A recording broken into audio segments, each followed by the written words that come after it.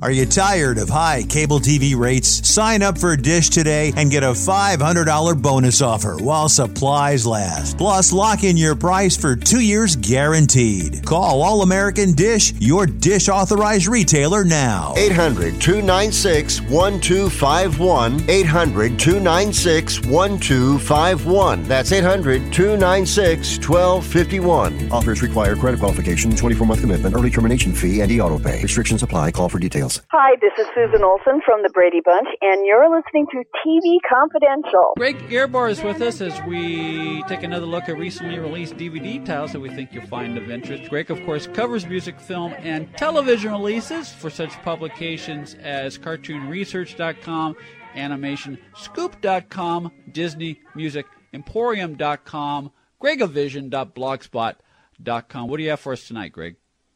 We have a Saturday morning cartoon that might make some people wince, might make some fans swoon with delight.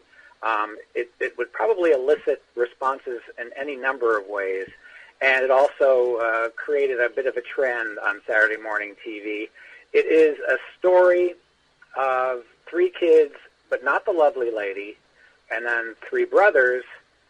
The girls had hair of gold, like their mother, but the mother wasn't there and the dad wasn't there. Instead, they lived in the backyard. In a treehouse. In a treehouse, yes.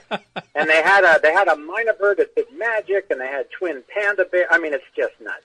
It's, of course, you guessed it, the Brady Kids, Saturday morning show from the early 70s. Not only from the early 70s, but from the same company that brought us the Archies. Yes, yes. And not only did it bring you the Archies, but the beauty of the Brady Kids is it brings you the Archies again, because every time the Bradys start playing in their little rock band, it's the exact same animation as the Archies. Yeah. So it's kind of like if you love the Archies, this is like having 22 more episodes because the background music is the same as the Archies and Sabrina. The character design is similar, and there's even a dog that looks exactly like Hot Dog, only painted a different color. So it's so Filmationistic.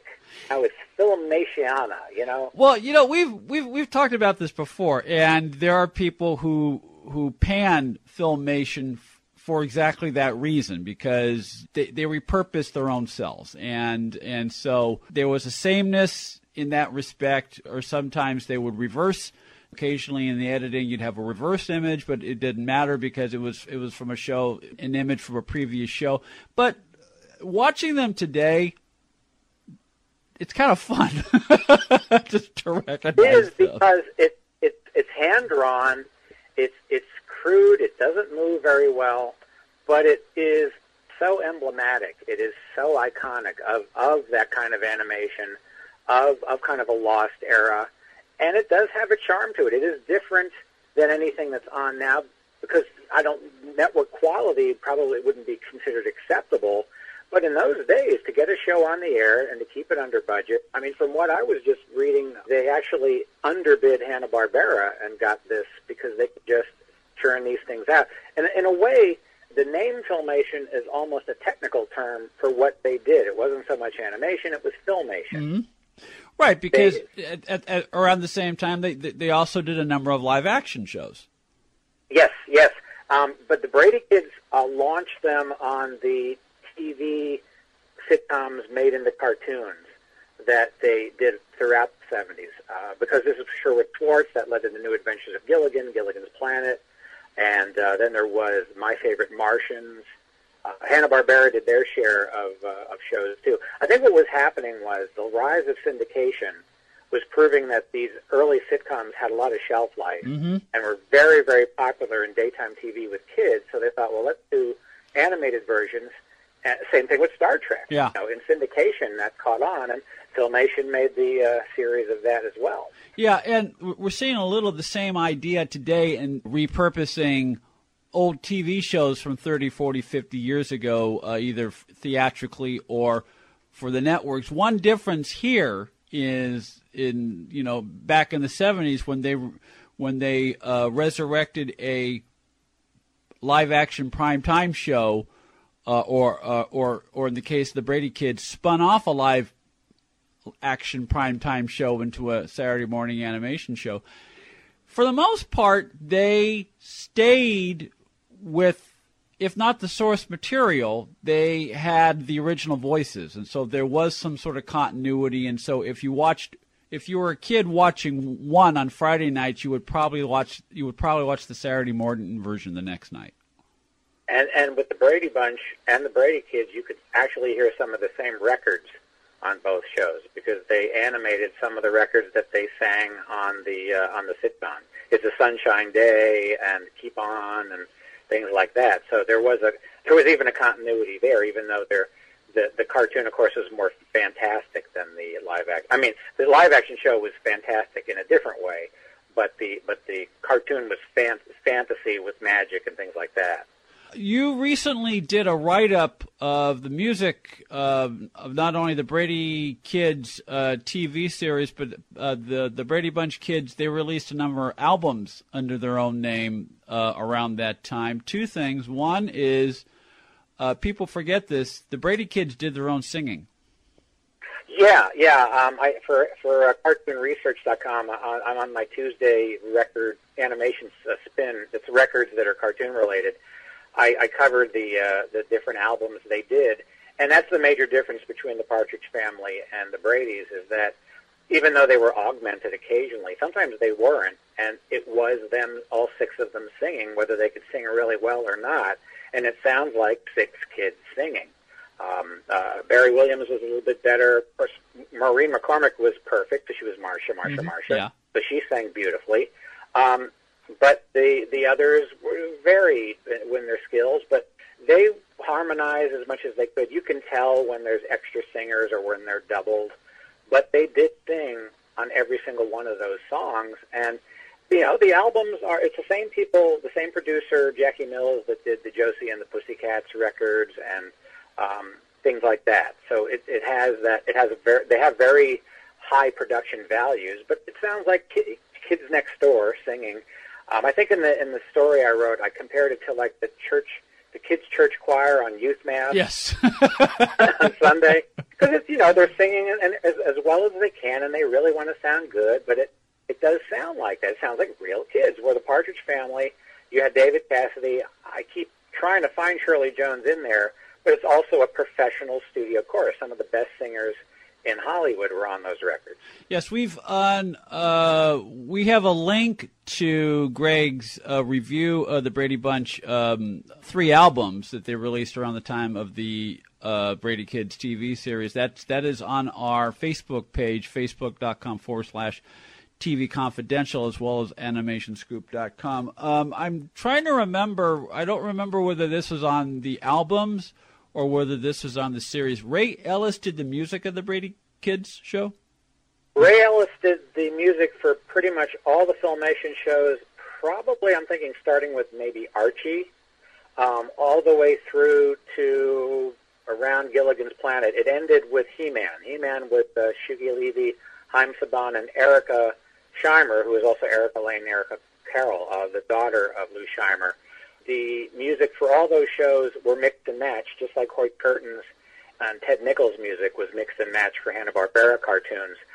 There was a pseudonym, Yvette Blaze and Jeff Michael, which was really, they were fictional names because it was Ray Ellis the whole time. And that music, except for a couple of Fat Albert soundtrack albums that Kid Stuff Records made, that music never really was heard much on commercial recordings. It was exclusively on the TV shows. Ray Ellis also did the music for the Spider-Man, at least the first season of the Spider-Man cartoon series from 1966, including the iconic Spider-Man theme song.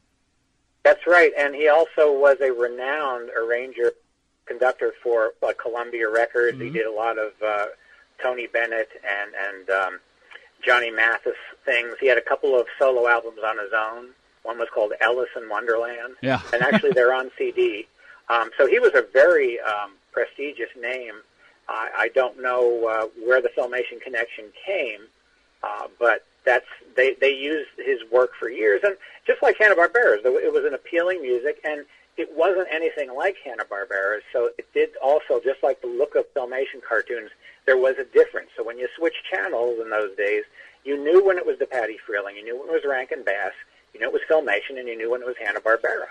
Now, we mentioned earlier that some animation purists knock Filmation for some of the reasons we've discussed. I will say this, Greg. At least some of the DVD releases I've seen of Filmation shows in the recent years, they don't chintz on extras because in addition to the episodes themselves, there's usually one or two extra features as part of the package. Well, in this case, it's a CBS release. Well, okay, that answers my question. and it's Paramount, and I think, isn't Paramount sort of notorious for not doing that very much? They're pretty chintzy on the extras, so there aren't any on here. Yeah. Okay.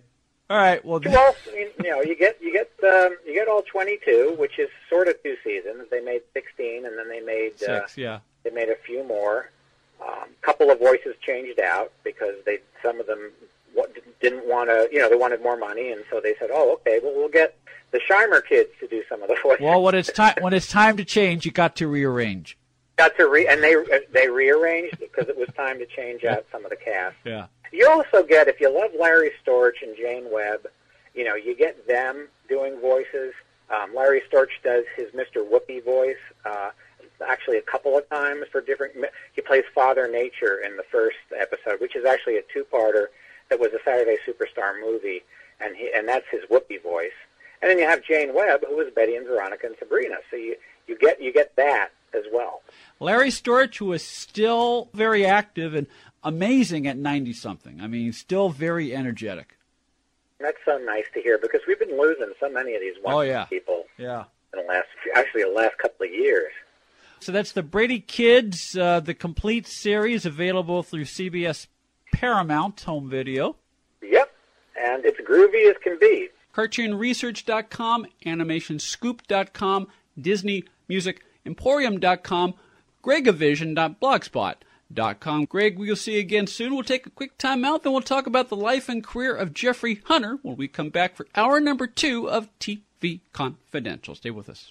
If you haven't been listening to TV Confidential, this is who you're missing. Jen Asner, Connie Stevens, Dawn Wells, Eric Braden, Tony Camille, Anson Williams, Don Most, Roy Finnis, Peter Marshall, Sherry Alberoni, George Slaughter, Dan Castellaneta, Taylor Hicks, Lindsay Wagner, Loretta Swett, and many, many more of your favorite celebrities and people behind the scenes in the world of television. That's TV Confidential, every week on this station and every day online at televisionconfidential.com. Accredited by Guinness World Records, welcome to Archival Television Audio Incorporated, a peerless TV soundtrack archive preserving the audio from television's first 3 decades, the 1950s, 60s, and 70s, the golden and silver age of television. For more information, go to atbaudio.com. Become a TV Confidential confidant and receive unlimited access to the last 5 years of TV Confidential, plus other members-only content.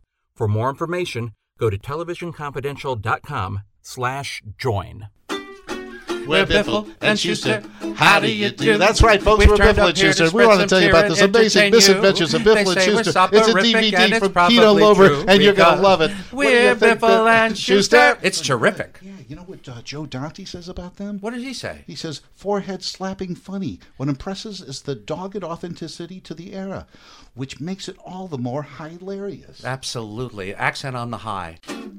We're Biffle and Schuster, as you can see. No one else can make that statement louder than we. They say we're soporific, and it's probably we. Because we're Biffle and Schuster. Oh, we're Biffle and Schuster. No, we're Biffle and Schuster.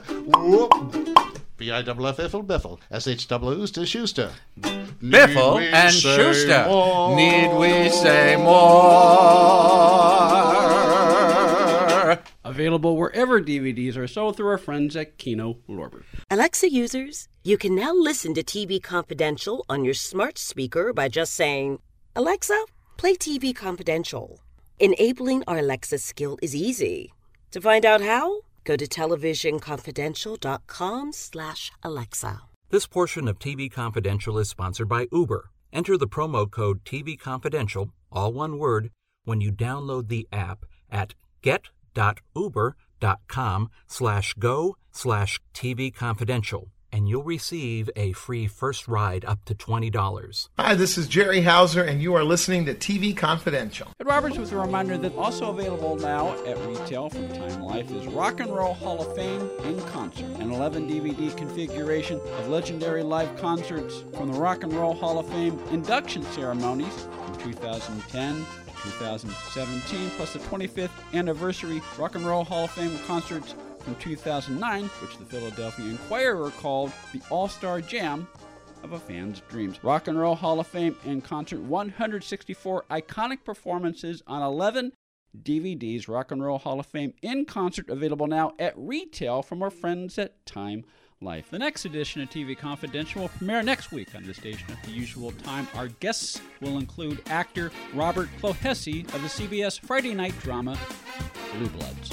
A reminder that It Chapter 2 is playing in theaters everywhere, while Season 4 of Veronica Mars airs now on Hulu. Also a reminder that David Starzyk can be seen as Saul Kimmer in the Versus Theater Company production of Sam Shepard's True West, which is now playing at the Versus Theater in Los Angeles through Saturday, September 28th. Tickets for more information, vstruest.brownpapertickets.com, vstruest.brownpapertickets.com. That'll do it for a program this week, folks. Ed Robertson, back with Tony Figueroa, down to Alan Phil Grace, Greg Airbar, and our producer, Chris Corman. Thank you so much for listening. We'll talk to you next time on TV Confidential. Be part of our conversation. If you like what you hear, have thoughts on this week's program, or have an idea for a future edition of TV Confidential, we'd love to hear from you. You can email us at talk@tvconfidential.net, talk@tvconfidential.net. You can also message us at facebook.com/TV Confidential, x.com/TV Confidential, or at TV Confidential on Instagram. And if you're listening to us on the TV Confidential podcast, please be sure to hit the subscribe button. This portion of TV Confidential is brought to us by our friends at Front Porch Realty, the community of realtors in the Northern Bay area of California that is committed to finding the solution that is best for their clients. Whether you're a first-time home buyer or looking to sell or lease your property in Northern California, call Karen Strain at 415-886-7411 or visit frontporchrealtygroup.com for more information on how they can help you.